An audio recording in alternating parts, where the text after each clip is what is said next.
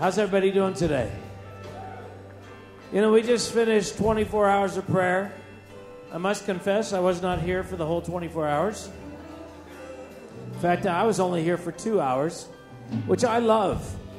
I love the fact that the body is owning the work of the ministry. You know, the pursuit of God. This is not something for professional people. This is for the believing community. And we champion different things as they're in our hearts. And just so delighted to feel the atmosphere of welcome to the Spirit of God. And man, I don't want to get ahead of myself, but I tell you, I feel like there's such an alignment between heaven and earth that's coming. And there's no end. There's no limit to the measure of the beauty of God that can descend on a group of people that are drawing near to Him. And we want to be part of that expression of the earth that is exploring just how good can it get. Just how near can He come. Amen? So the Spirit and the bride say, come. And so all of our worship is saying, Lord, we want to draw near to You. We want You to draw near to us. Because in You is life.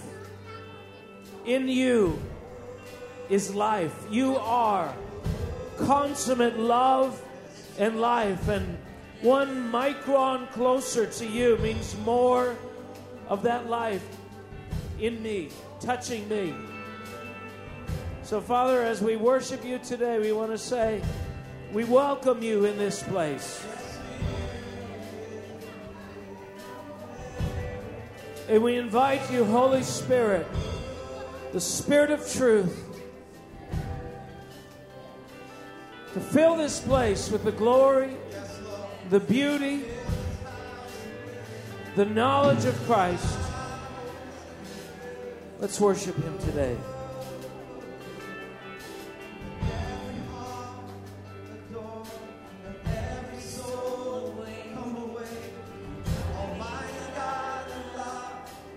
Welcomed in this place. Every heart adore You, every soul awake. Almighty God of love, be welcomed in this place. You are great, O God. You are great, O God. I want to encourage you this morning to take every advantage of the moment that's before you right now. You know, over the course of a Christian life, often we can count on our hands, one hand, transformative, watershed moments. Listen carefully.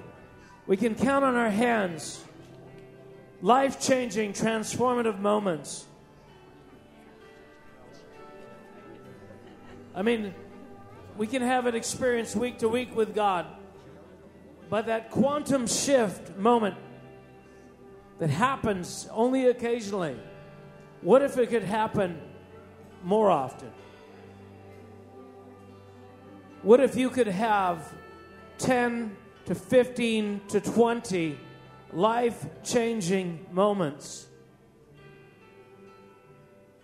instead of 2, instead of 3? What are the highlights of your Christian life? What is the central point of your testimony when everything changed?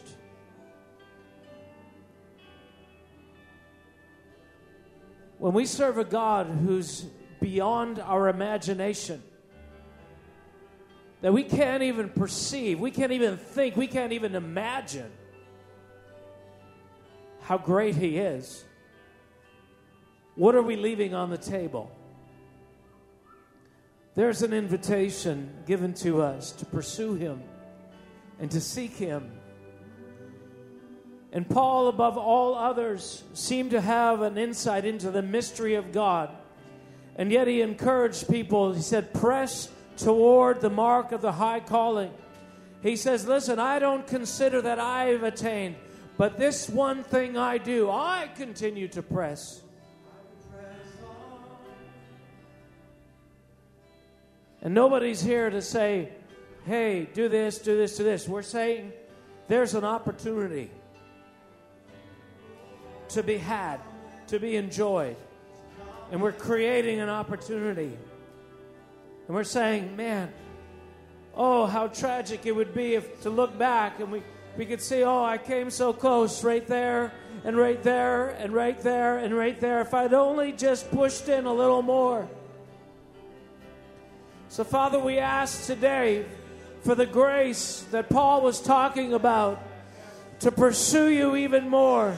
Lord, to make most of the opportunities that are before us today. God, we have an invitation to taste and see the goodness of God. Lord, we want to leave nothing on the table. So, Lord,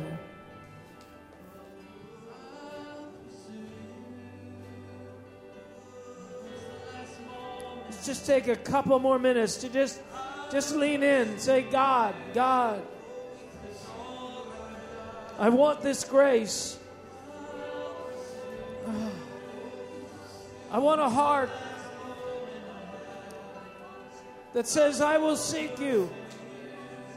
You know the old school 3D where you saw a red image and you saw a blue image and you had to see both and then it would come to life in 3D? I feel like that's this moment. We have this image that's a static image of who God is, but a blue image is coming in, a revelation of who God is. And in this moment, these two images can line up and a revelation of God can be released. So now, press in now. Pray like you've never prayed right now. Call out on the God right now. For a couple of minutes, right now. It matters right now. Pray now. Pour out your heart now. Raise your voice now. Cry out to God now. Now. It matters right now. Right now.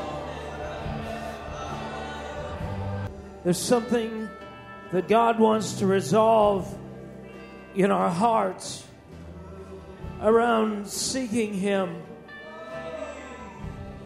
And there is a fear and a pride inside of man that keeps us from giving our all.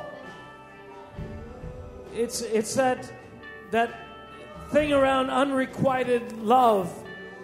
It's the egg on your face feeling, you know, when you've reached out and there's no response on the other side and you feel like you've laid it all on the line and you're like naked there and the other person doesn't respond. And we've all seen sitcoms about it, you know, where, you know, stories where there's a relationship and it's coming along and one person says, I love you prematurely and the other person doesn't respond, and the awkwardness and the barrenness that person feels as they've revealed their heart and there's no response on the other side. And we joke about it, but it's a real issue. There's something of deep insecurity inside of us that we don't want to be the ones that are exposed. But I tell you, in this relationship, we must be the ones that are exposed, because God has already exposed Himself. He has already laid Himself out. He has already made every effort. And that's why He says, if you draw near to me, I'm going to respond. It's not you waiting for me, it's me waiting for you, says the Lord. So humble yourself. And when we're telling you to press in and to reach out to God, we're not overcoming God's reluctance. We're overcoming our reluctance. He's not reluctant. We are. We don't have the ability to give it all. We really don't. And He's trying to pull us over a line so that our hearts fully engage with Him. Oh God. Oh God. Oh God, we pray that you would change our hearts. we say, we want to cry out. We want to love you with all our strength. We lay down. Listen, we're not just being emotional. There is a joy of the Lord that you can actually access. And it's here in the room. I can feel it in this room. There is a happiness of God. Drink it in. Respond to it. Respond to Him. He loves it when the family enjoys His grace, His love, His presence, His goodness. Lord, we want to enjoy you. We say you are a good God. You are a good God. You are a good God. Such a good God. Woo!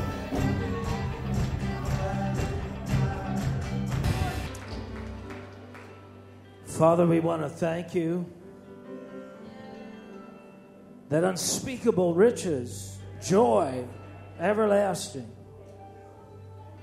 is available to us. Lord, you have set a table before us, and we can eat. We can taste and see that, God, you are good. So, Lord, I pray that no one will ever find themselves standing in a corner away from the table, wondering if they belong, wondering if it's real. You know, Cam, you're going to have to tell the story, but come on up here. In the Lion, the Witch, and the Wardrobe, I think. So there's a hut at the end. All the dwarves are locked up inside, and there's some of the heroes from Narnia are in there as well. And Aslan comes in, and Lucy begs Aslan, could you do something? Show them that you're present.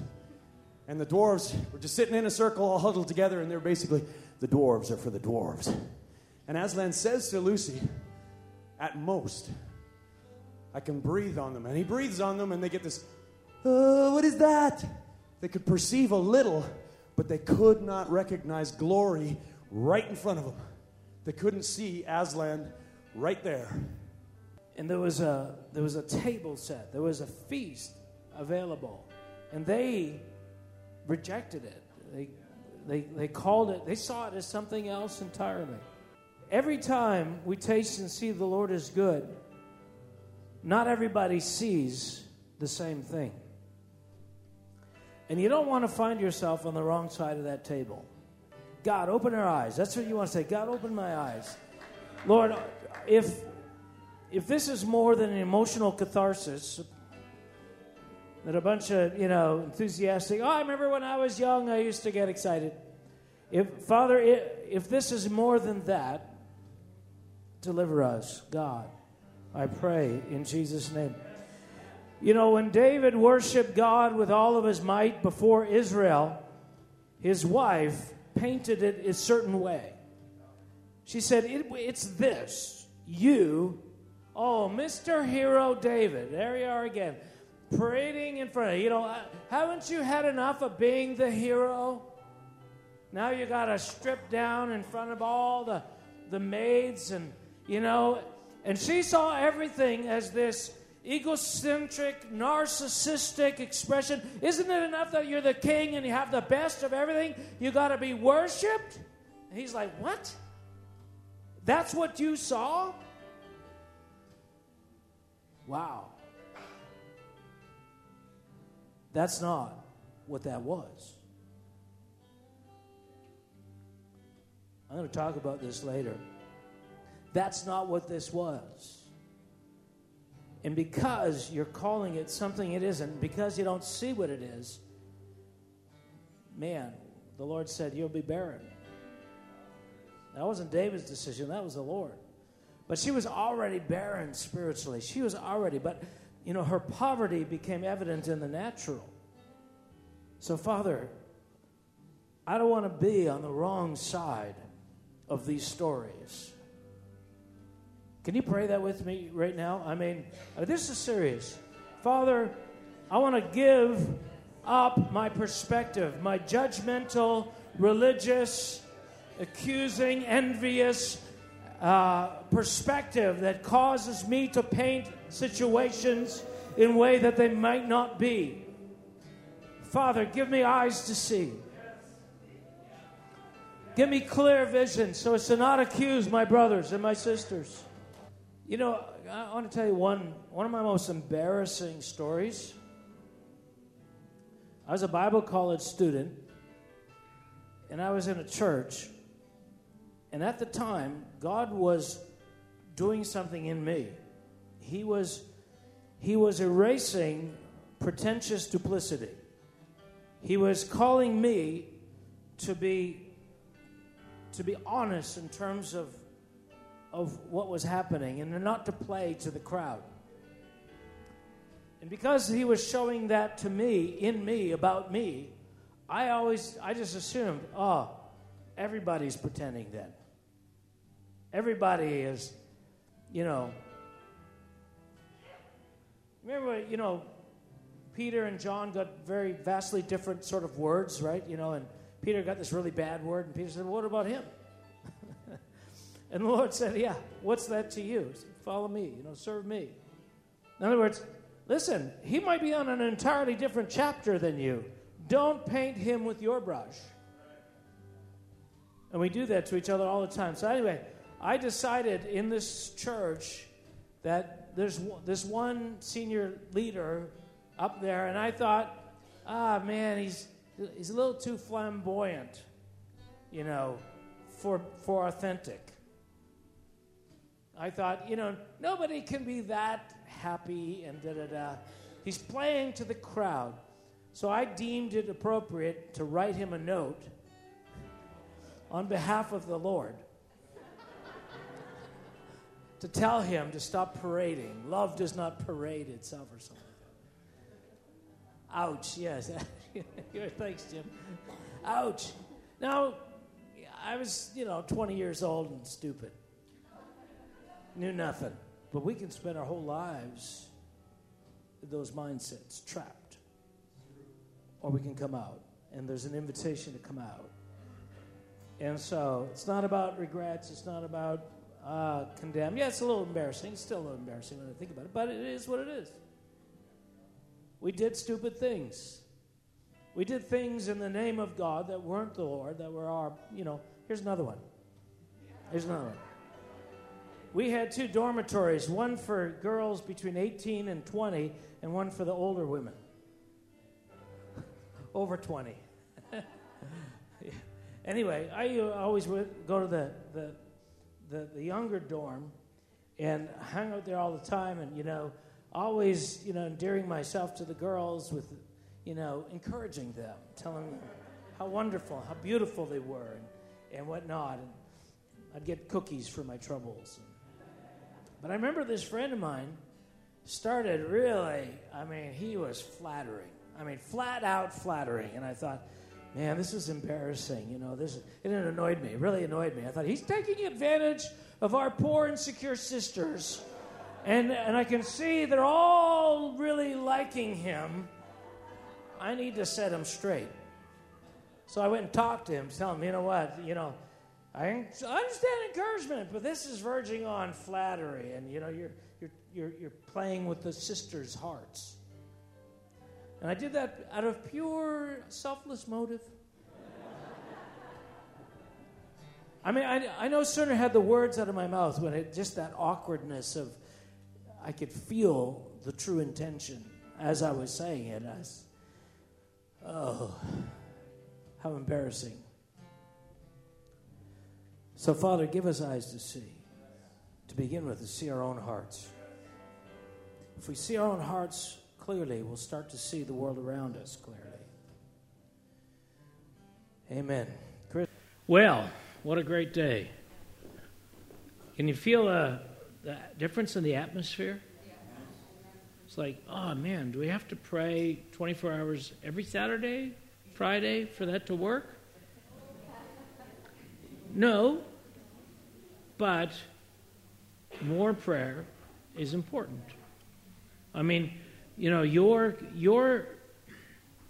Your proximity to God is determined by you. The ability to connect with God, to be in intimate places of His presence, is something you cultivate throughout the week. By being in the Word, by being in worship, by being in fellowship. And, it's just a fact, right?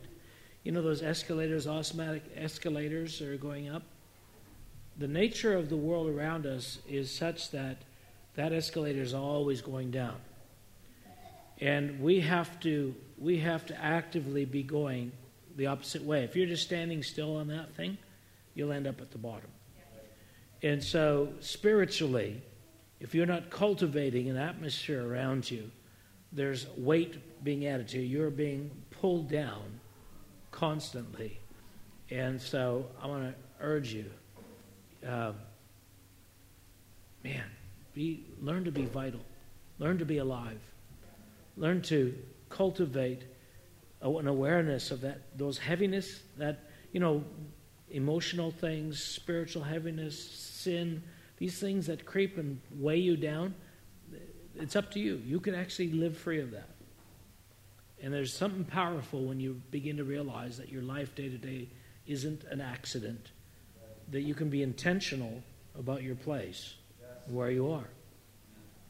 So, Father, I pray today, God, that we could, Lord, thank you, we bask in this 24 hours of prayer and the effect of that and the refreshing that it brings. But, Lord, may we not think of it as a one-shot, accidental occurrence. But, Father, we can draw near to you, and you will draw near to us. In Jesus' name, amen. All right, I got a couple things I want to share about today. I'm going to touch on something called the mystery of the fellowship. The mystery of the fellowship. And I'm not talking Lord of the Rings. It's not the mystery of the fellowship of the ring. It's the mystery of fellowship with God. God, man, there's so many things we could talk about. Oh, my goodness. It says, that phrase when we use in marriage, we said, we're talking about the union when the two shall become one. And in Ephesians, 6 talked about that. It says, this is a mystery, right? But he said, but I speak concerning Christ and his church, that a father, one will leave their parents and be knit to their spouse, right? What is it talking about? If it says this is a mystery, what's the mystery? Is it the union between the man and woman? No. The mystery is the union between Jesus and his church.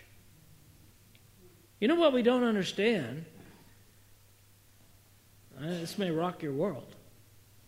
But Jesus made a decision to leave the Father to be joined to his bride. Mystery of fellowship. I don't know what all of the ramifications of that are, but I'm telling you, if it's a mystery and if it's like a daughter or son leaving their parents to be joined to their wife, and said this is a mystery concerning Christ and the church, that means there's parallels all across the board between the relationship that Jesus had with his Father before and the relationship after. It's a big wake-up call for parents when their kids get married. Oftentimes. My little Johnny is not tending to me all the time in the same way it was before. It's a different dynamic. He is now with his wife. He is connected to her, not only time, but emotionally, relationally, in terms of source. I mean, it's a whole different ballgame. The mystery of fellowship. We have been invited into something with Jesus as the church of Jesus Christ that we don't even understand. I don't understand. But Paul talks about the fact that he understands it. Yeah, he kind of brags. He said, listen, if you would read the words that I'm writing to you, he's saying this for those who are not calling him a false apostle. You can see he's not really an apostle. He wasn't there. And he said, listen, read what I say, and you can get some insight or some revelation into my insight into the mystery of Christ. In other words, you're going to see that I know things that I couldn't possibly know because you guys don't even know this. So anyway, we're going to touch on a couple of those things because we've been called to something and we don't understand what it is. And because we don't understand this, we're not getting the most out of it. But the generation that's coming, and the promise we have, is that there's a generation who are going to experience a fullness. I want to be part of that. Yeah. And if I can't be because I'm born in the wrong time, and I'm not going to be around because I'd like to think Jesus is coming in my day, but I have no guarantees. I've asked the Lord. He's not responded. But if I can't be alive in that generation, though I believe I am, and I think you should believe you are too, certainly it creates a wonderful urgency. But regardless, I want to be a part of preparing the next generation to be that generation. And so, to that end, I'm just going to use this little analogy. Paul tells us that we're to run a race, that he's running a race. Now, if I'm running a race, you're running a race. Somebody says, hey, let's go run this race. What's the first thing you want to find out? How far? Where does it start? Where does it end? Of course, what day it is. But if you're running a race, you better know where the start line is, and you better know where the finish is, or you could be going in the wrong direction. Right? So we're running a race today. You are all. When you got born again, you were in a race. There's nothing, we Christians are so weird. Sometimes we do this. We say, it's finished. That means there's nothing new. There's nothing new under the sun. And that's sort of code for saying, I got nothing left to discover. Nothing can be further from the truth. Okay, this journey is always more information, more revelation, more insight, because there's a vast knowledge that's available that you could not in a million years absorb. So there's no way that you're done. Okay? Now the finished work of Christ is done, but your capacity to understand that is barely even begun. Okay? So we need to it's funny because when I say that sometimes, when I talk about a journey, when I talk about acquiring things, when I talk about growing, it feels like there's this, no, we're all the same. That's kind of elitist. There's, that some have more than others. Let me tell you, some have more than others. All right? And when we go to heaven, some are getting more than others. I remember there was almost a church division in a church I was in because somebody suggested that somebody wasn't getting the same as somebody else. What? Well, we don't just all get Philadelphia cream cheese and harps? We're going to get different things. Different metrons of authority, different glory, different access. It's all different. I mean, if you think there's variety here, just wait till you get to heaven. So there's this race that we're running, and we need to know what are the markers for where we're going, because, it's kind of like a businessman might do. If he goes into his company, realize we're losing a bunch of money, and you go in, you say, okay, we need to stop doing anything that doesn't fit into the core of what the business is, which is to make money. If we're selling a product, we need to strip away everything that's costing us so that we can streamline this thing so that we're actually pouring into the central purpose for what we exist, selling this product or creating this product. Well, similarly, there's so many distractions around us as the body of Christ. So many things we can give ourselves to, but I want you to know there's this one thing. One thing is what is most important. And I didn't get that from IHOP. Got that from Jesus. To know him. To know him. To know him. Well, I want to be a better Christian. Yeah, you can't be a better Christian unless you know him.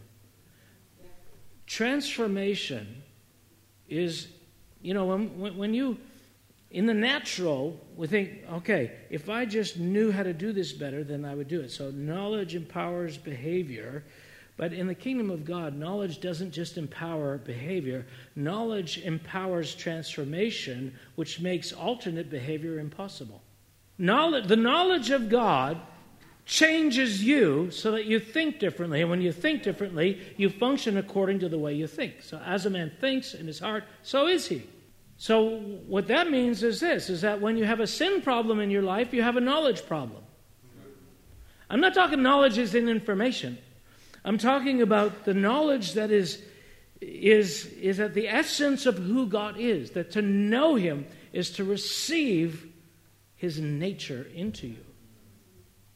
And His nature is to not do the thing that you don't already want to do.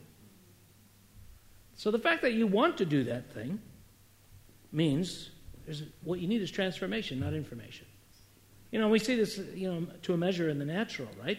A lot of people know smoking's bad for them. Doesn't help them quit. Right? I know lots of things that are good for me, right? You should read more, watch TV less, read the Bible more, study more, pray more, work out more, eat better, right? All of these things. We know what we should do. Well, in the kingdom of God, the knowledge of God changes your nature. It changes your nature. So we're going to see in a second here why this is important. I'm going to do some loop-de-loops, if that's okay, because it's kind of a test. See if you know where I am. All right, let's go to Genesis. I want to show you, because we need to understand where we're starting from. And where we're starting from as fallen individuals is with a nature that responds in a certain way, and we need to understand how we've been programmed by the fallen nature. And, again, if I reference the fallen nature, please don't say, oh, yeah, I'm a new creation. I know that. But Paul also knew that. But he said, but there's no good thing that dwells in my flesh. And the thing that I want to do, I don't. And the thing that I don't want to do, that I do. Right? So, the reality that you can be born again does not set aside the fact that you have flesh and you have competing priorities within you.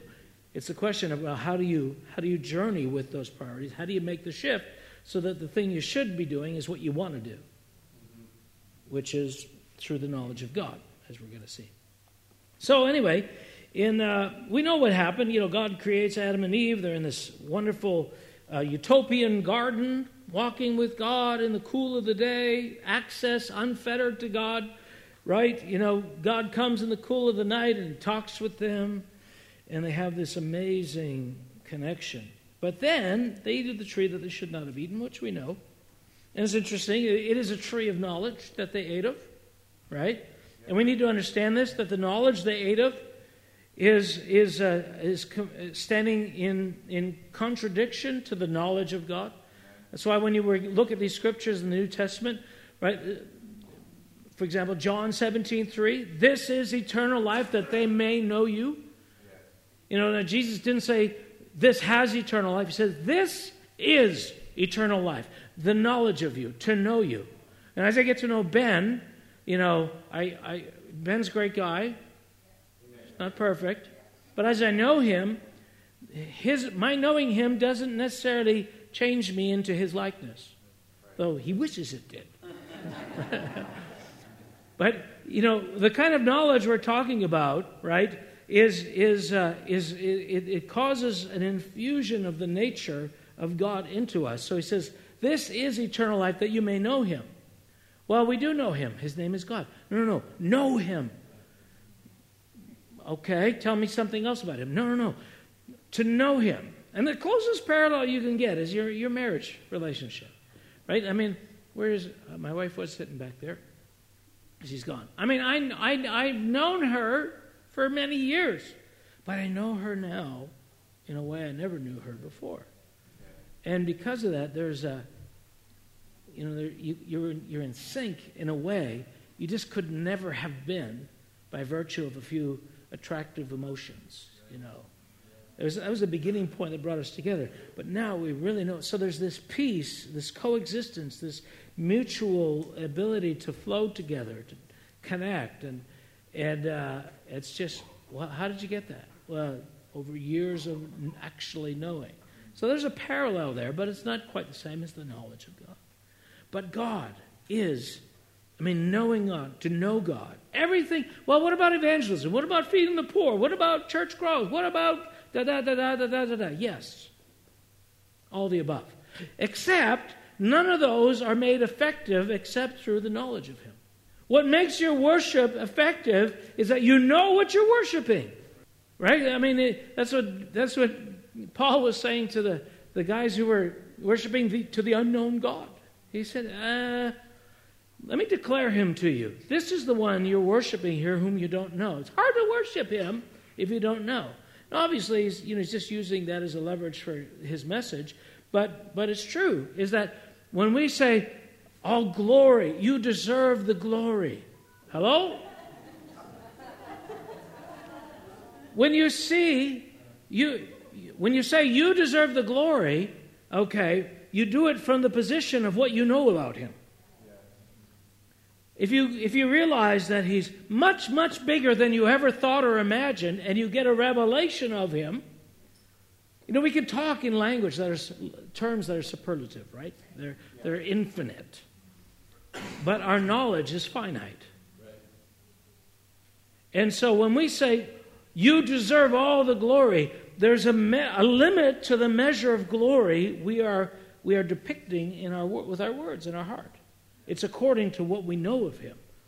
And then when we see more of Him, to you be the glory. And suddenly you're ascribing more in that, though the words are exactly the same. So your knowledge of Him empowers your worship. Your knowledge of Him empowers your testimony. Your knowledge of Him empowers everything that you do. So that's why the Father seeks those that worship Him in spirit and in truth. Because He's saying, listen, the most important thing is the interface that you have with me.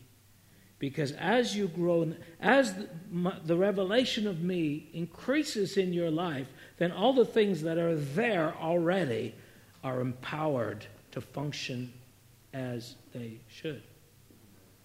So, the tree that stole away our blessing, our utopian existence, was the tree of the knowledge of good and evil. And we'll come back to that in a minute. And, we might come back to it, we'll see. But anyway, the effect of it is fear entered in. And it says that in verse 7 of Genesis chapter 3, it says, then the eyes of both of them were opened. We think, that's a good thing, right? No. It's not the kind of opening that you want. And they knew that they were naked. And they sewed fig leaves together and made themselves coverings. And they heard the sound of the Lord God walking in the garden in the cool of the day. And Adam and his wife hid themselves from His presence, from the presence of the Lord among the trees of the garden. Then the Lord called to Adam and said, where are you? And he said, it's you. It's you. Oh, yeah. All right, yeah. I heard your voice in the garden, and I was afraid because I was naked and hid myself. And God said, who told you you were naked? And so on. It goes up from there. But here's the thing. The response of fear, the response of flight, is a manifestation of another knowledge. Let me say that again. The response of flight and the response of fear is itself the revelation, the proof that there's something operating in you that wasn't operating before. And so I want to just say right now, Lord, I pray that the revelation, the understanding of what it is we're dealing with as we are trying to walk with you, God, that all the things that cause us to withdraw, to step back, to fear, God, I pray in Jesus' name that you would show them for what they are. Now, I was thinking about this morning because I began to feel like there was whispers of this word about the mystery of fellowship. I'm going to turn to Ephesians 3 in a minute, but I was thinking about the mystery of fellowship. And we know, okay, we have a relationship with God. You want to get saved? You want to ask Jesus into your heart? And we know that, but have you ever noticed that in the natural, people lack social skills? Right? I was thinking about that, and I was thinking, what do you do when you have somebody who lacks social skills? Well, you find out why that is. The reason they lack social skills is because they don't see something, and because they're being guided by an impulse that makes them antisocial. Right? I want to say, for the record, it's fear. Fear is the primitive response of the sin nature. Fear is what creates separation. Fear is what causes us to step back. Fear is what gives us a sense of a need to hide, to cover, to pretend, to lie. All of these are devices fueled by fear. And that's why it says, it's in Hebrew, it says that the devil held those that don't know God captive all their life through fear. Fear is the essential bondage. So, you got somebody who is not very social, right?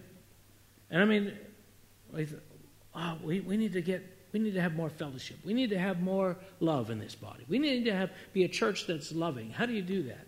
Well, here's what you do. You tell people how to say the right things so that they can have relationship. Yeah, So it's, you got a guy who's afraid of girls, right? So, well, I'm so afraid. What do I do? Well, you say this. Then what? Right? I mean, information of that sort only goes so far. It doesn't actually fix the problem. So we've done this. We've trained people, as Christians. Here's what you do when you're a Christian. You say these things to God. What's prayer? Well, it's you saying stuff like this. Okay, so I'll memorize the book. I'll memorize the prayers. I'll memorize the language. And then I'll do that. But real relationship is a lot more fluid than that. Isn't it? Real relationship is intuitive. There's this connectivity. It flows. It's like, man, she said, how are you? You didn't tell me what I'm supposed to say in this situation. I'll be right back. Why? Because fear keeps that connection from being normal, natural. And so when I run across believers who are stunted, either in the relationship with one another or the relationship with God, people that can't pray, people that can't really worship, people that can't read the Word and connect with revelation, all of these stunted areas, there is something of a residue of what's there, what started in the garden. And when Paul is saying, run the race, he's saying, listen, he said it's all about knowing Him. Oh, that I might know Him in the fellowship of His suffering and the power of His resurrection. He's saying, if you just knew Him a little bit more, this thing would be resolved in you. The principal thing, what this is really all about at the end of the day, isn't it about evangelism? Yes, it's about evangelism. But evangelism isn't you writing 4 laws and going door to door and saying, did you know that, and number 2, right? It's the world will be won by your love. And strangely enough, love is the antithesis of fear. Fear has torment, and perfect love casts out fear, making it possible for you to draw near to others and not have to recoil or feel awkward. Well, how do we get we need to do this better. I'll tell you how we do it better. We could get a little program on how to talk to strangers. We get evangelism, 5 steps to evangelism. And some of those things are great as elementary sort of scaffolding, right? For you to confront your fear. But ultimately, we can do those things and not confront the fear that's created the condition that's responsible for our status. God wants to arrest the fear. And sonship, your adoption. What we're talking about this morning is in worship, our capacity to actually come in. All of your capacity to draw near to God is stunted by fear. I mean, this is why we have the imagery of that first encounter at Mount Sinai. Even Moses was terrified, but so there's these layers of proximity that we see, and I don't want to talk about it because I've talked about it so many times, but not everybody got to eat and drink with God, but some did and some didn't. Likewise with Jesus, some were in the inner circle. There was the 3, and there was the 12, right? Then there was the team that traveled with them. We don't even know how many that is. But there were some that were closer than others. John was the disciple whom Jesus loved. Do you want to be the disciple that Jesus loves? How do you do that? Honest answer. Michael's like, let me read an amazing passage of Scripture. Turn to Ephesians 3. I'm going to try and knit a couple things together for us. I mean, there's a tremendous understanding that Paul had that we don't have. He saw some things that we barely understand. So in chapter 3 of Ephesians, and it's interesting, Ephesians is the same passage where he talks about the mystery of, about the marriage. This is a mystery, but I'm talking about Christ and the church. And he's talking about the mystery of fellowship. It's here in Ephesians. But he does this whole thing here, and I'll probably read more than you can tolerate, but it's so important. Try to soak it in as we're reading. And watch for some of the key words that we've mentioned already. Mystery, knowledge, revelation. For this reason, I, Paul, the prisoner of Christ Jesus, for you Gentiles, if indeed you have heard of the dispensation of grace of God which was given for me, to me for you, how that, by revelation, he made known to me the mystery, as I've briefly written already. Where's that letter?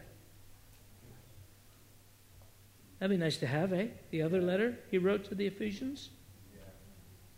That'd be cool.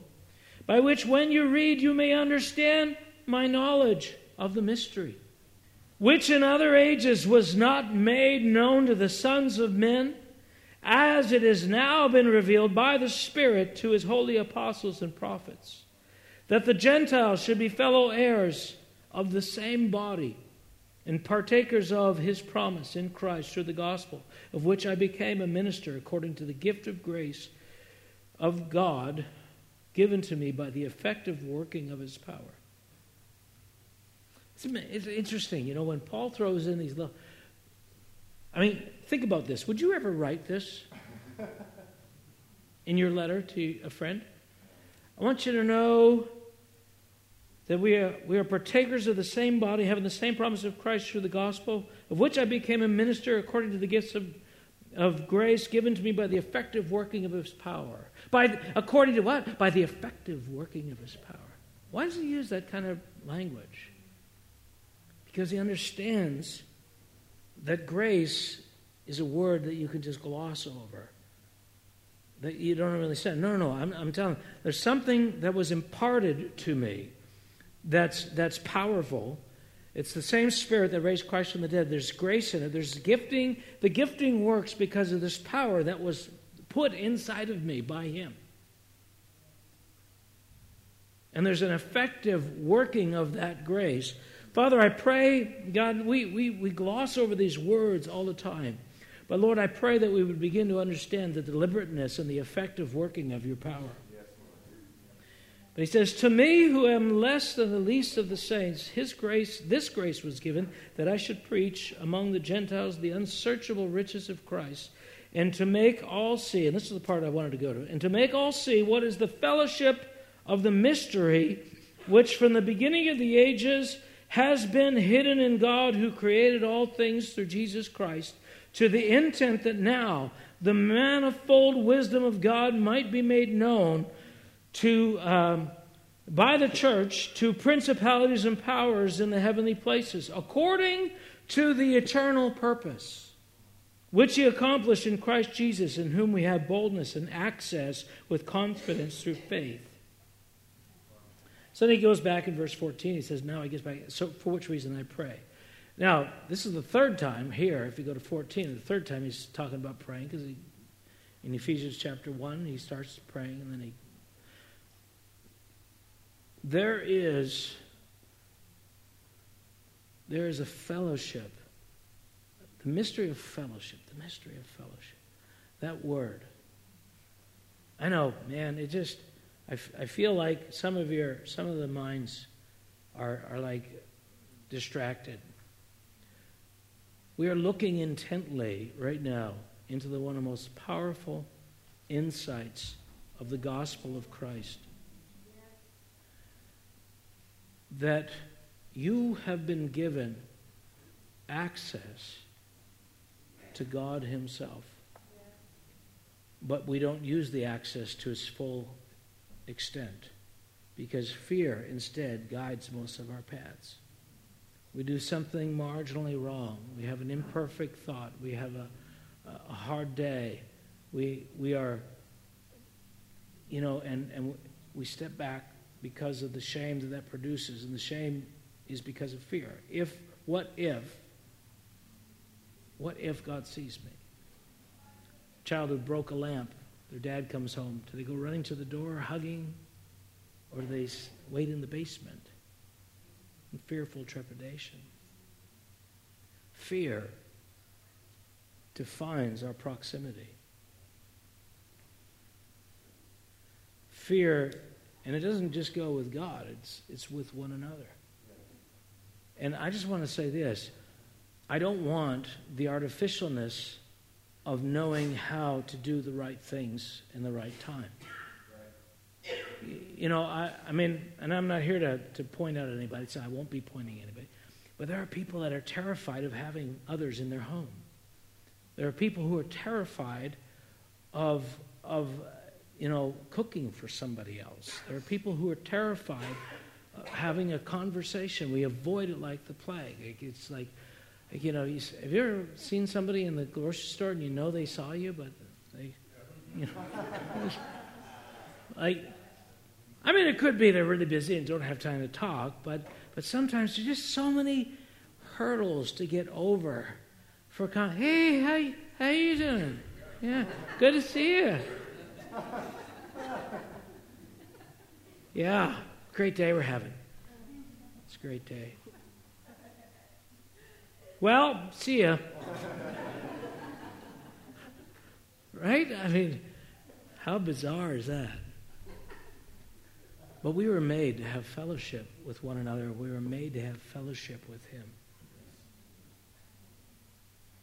And we're awkwardly moving through these stages, leaning on artificial protocols. Am I allowed to be in here? Is it okay if I'm in here? Is this room permissible? Okay. And I feel it like when sometimes, Murray and I have this conversation as he's exploring these things about what it feels to be like an orphan in the court of the king. He's done a little bit of writing about this. And so he sometimes says, yeah, when I watch you, it's like I'm watching a son access things, and it's like sometimes it just annoys me. Because I think, what makes you so special? He didn't say that. I'm filling in the blanks now. But it's kind of like how I felt when one of my cousins talked to my grandma like she was his mom, and I talked to her in that awkward, distant way because I only saw her once a year. Say, hello, Grandma. Of course, it was all in French. You had to awkwardly ask for toast and butter, and I had nothing to say to her. He just blah, blah, blah, blah, blah, blah, in and out. And I think, he's so comfortable. Well, how does he deserve that? Why does he have that? Well, proximity. He's lived there. He's been in and out. He has toys in her house and clothes. And me, I'm operating this, this, what am I not allowed to do? What should I do? What should I not do? See, you go to a business and you might have a boss who's the president of the company, and you have this power structure, and you've got people who are on the senior leadership team, and then you've got others, and then all of a sudden the son or the 3-year-old son of the president runs in, he doesn't bother with any of the protocols. He has access that you even know about. Well, what happens is when you live by the tenets of fear, you're observing protocols, scriptural precedents and permissions and things about what you are and are not allowed to do, and you sort of live this artificial thing with the Lord. I'm not saying, hey, well, just pretend, oh yeah, hey Pops, how you doing? No, that's not what I'm talking about. There's intimacy, and then there's presumed intimacy. But there is access for sons who aren't afraid that He is their Father. And they do actually enter into something. Father, I pray, God, that doors would open today. God, that we would begin to catch a glimpse of the different fear and the way, Lord, we are separated, not by your design, but what residual fear remains in our lives. God, I pray. Now, man, there's too much here. I'm going to have to skip ahead. What I really wanted to talk about here, so this place we start from is this fear, but I want to talk about where we end up in the end. And I want to give you just a simple marker for where we're going. If you turn to Ephesians chapter 4, yeah, it's in Ephesians. Isn't that great? In Ephesians chapter 4, Ephesians chapter 4, he says, so, he's talking about the gifts that he's given. I'll start reading in verse 10. He who descended is also the one who ascended far above the heavens, that he might fill all things. And he himself gave some to be apostles, some prophets, some evangelists, some pastors, some teachers, for the equipping of the saints, for the work of the ministry, for the edifying of the body of Christ. Now here's where we get the finish line. Here's an example of the finish line. Till we all come to the unity of the faith. Till we all come to the unity of the faith. Now, let me rephrase this. Look at the second part, and of the knowledge. But let me say this. Till we all come to the unity of the knowledge of the Son of God. Yes. To a perfect man, which means complete, to the measure of the stature of the fullness of Christ. And they said, after the next 3 verses are, once that happens, here's what won't be there anymore. So we are going to a place where we have a unity of knowledge. Let me tell you, there's not many Jesuses, there's one Jesus. And Jesus is one way. And you know what way that is? According to who He is. He is who He is.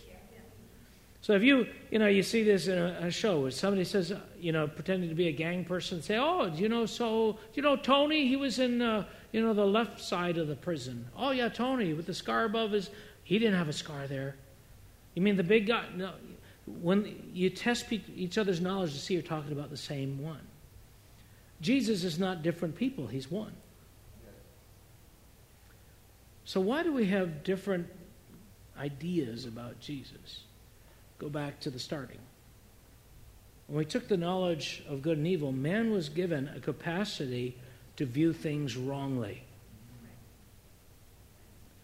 And the wrong of it, and I can't get into it, it's a whole sermon, but the wrong of it is determined by what he wants to see. Men did what is right in their own eyes. It's right in their own eyes. So how does it become right to them? Because it's what I want. Right? Men call evil good because it's what I want. Right? The guys who get paid the same as, worked all day, the same as the guys who only worked an hour, they're mad at the owner. It says, is your eye evil because I'm good? So you're calling my good evil. I'm being generous, and now that's evil? Why? Because it wasn't generous to you. So you're now talking about a scenario, you're framing it, it's happened this way. Why? Not because only one thing happened. You got a car accident, you got 3 versions of the car accident, but only one accident happened, and it only happened one way. And there's no your truth. There's what happened and what you hoped happened. Yeah, sure that was a green light for me. Well, the video says otherwise. Wow, look at that, it changed. So the knowledge, the body of Christ, we are coming to the unity of the knowledge of Christ. What does that, does that mean there's no diversity? No, absolutely, there's plenty of diversity. I don't even want to get into that. But it's the inability to get things wrong because you are sharing in the same knowledge. God is merciful, but He's holy. Well, which is it? Is He merciful? He's both. Why is this important? Because the place we start from is ignorance of God, bound by fear, bound by shame, bound by pride, and everything that emotes from that. And we are on our way to getting clearer and clearer and clearer vision,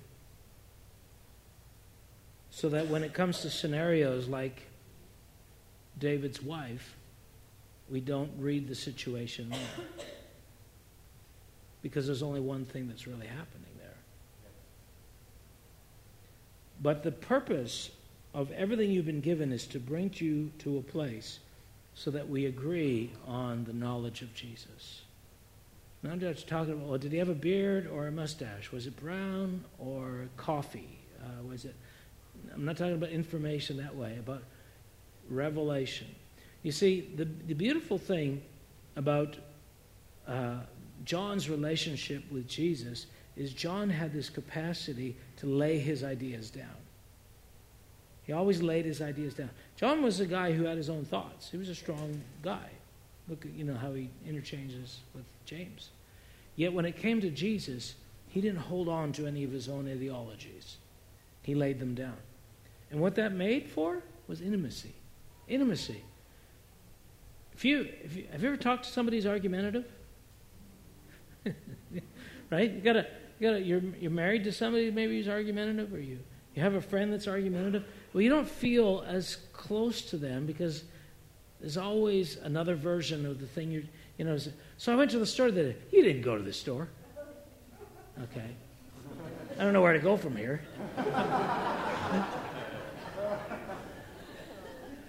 I mean, that's an extreme version. But when you have that constant tension and conflict, it creates a lack of intimacy. Remember that time when you scratched my eyes out? You still have your eyes. How's that even possible? Well, you scratched them really hard. No, I didn't. When you don't, our capacity for intimacy is based on a commonality of knowledge, beginning with the knowledge of Christ, the knowledge of God. I encourage you, read this out. I can't do justice to all the scriptures, but the pursuit of God. Why is that prayer yesterday and fasting and worship so important? Because your interface, the numbers of times that you have encounters with God, determine how quickly fear decreases from you. And as fear decreases, not as your intimacy with God increase, but your capacity to be intimate with others, to be able to come alongside, to join them, to be one spirit with them. There's a mystery here, but God is creating a people. I mean, literally, he says it. He said, I gave the fivefold ministry until you come to the fullness of the stature of the measure of Christ. Wow. We could be like him. Actually. There's a bunch of other things I wanted to say, but Father, show us, help us understand, Lord, the feeling of fear, the friction of fear, the friction of competition, the friction of shame propelled by fear. God, so we can begin to distrust the voices in our hearts, the voices in our heads, the voices in our emotions that lead to death. Father, I pray, God, that this thing we've been invited into, God, that we would run into it on a pace, on a scale that has never been seen before. Thank you, Lord. Let me read one last thing. 1 John chapter 3. That which we have seen and heard we proclaim to you, so you too also may have fellowship with us. And indeed our fellowship is with the Father and with His Son, Jesus Christ. So why were they sharing the gospel? So you can have fellowship with us. Unfettered access to our hearts. And that you can have fellowship with Him, because our fellowship is with the Father and with His Son. If we say we have fellowship with Him but walk in darkness, we lie and do not practice the truth. But if we walk in the light as He is in the light, we have fellowship with one another, and the blood of Jesus cleanses us from all sin. How can you say that? If somebody continues in sin, he's in darkness and doesn't know God. Because to the degree that you've experienced really God, you are transformed and you don't sin. We can't hide behind legal language. Oh, I'm adopted. Yeah, but evidently you don't know Him as much as you could, because these behaviors, these thoughts, these paranoias, this fear, this distance, this inability to interact with God and His people shows me that there's a measure of knowledge of Him that you are missing. The mystery of fellowship. He says, listen, I'm sharing this message so you can have fellowship with us. And our fellowship is with the Son and the Father. We could track your maturity by the quality of your fellowship, the quality of your intimacy. So please don't say, oh, it's not my personality. I don't like people. There's going to be a lot of them in heaven. That need to withdraw is not born in heaven. Father, in Jesus' name, amen. Let your grace fall on us. Anyway, do you have something to share before we close? I thought I saw you. I don't know if you can. Oh, there I am. Wow. In the last 5-10 minutes here while Mark was speaking, I suddenly heard the sound of breaking glass. And the Spirit of the Lord is saying, glass ceilings are breaking at the speaking of this word. The expectation in your life now changes. Where you've been at a distance and I haven't been able to touch it. The other thing that broke was the glass display case around some things. I saw like some art objects, like there's that Fabergé egg, like valuable things, but I saw the glass or heard the glass cases break. And so I'm just going to declare in Jesus' name that the treasures of God, the knowledge of God is opening in people's lives right now. Right now. Right now. Yes. Right now. Right now. Right now.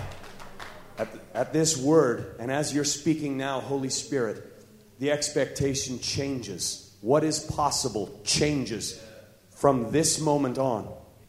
So God, I just declare a permission over this house to lean in and to reach, and like the permission you gave to Thomas, put your fingers in the holes. Touch. Handle me. I release that permission in this house to handle the Lord, touch Him, experience Him, up close and personal, in Jesus' name. Amen. Father, we want to thank You for this day. And God, we want to make the most of our moments with You. And so, Father, thank You for the invitation to be part of Your family. And Lord, may the regard that You have for Your family be the regard that we share. Lord, that we will love Your sons and Your daughters. And Lord, that this is the evidence that we are Your children, that we love one another. So Father, in Jesus' name, thank You, thank You, thank You. Amen.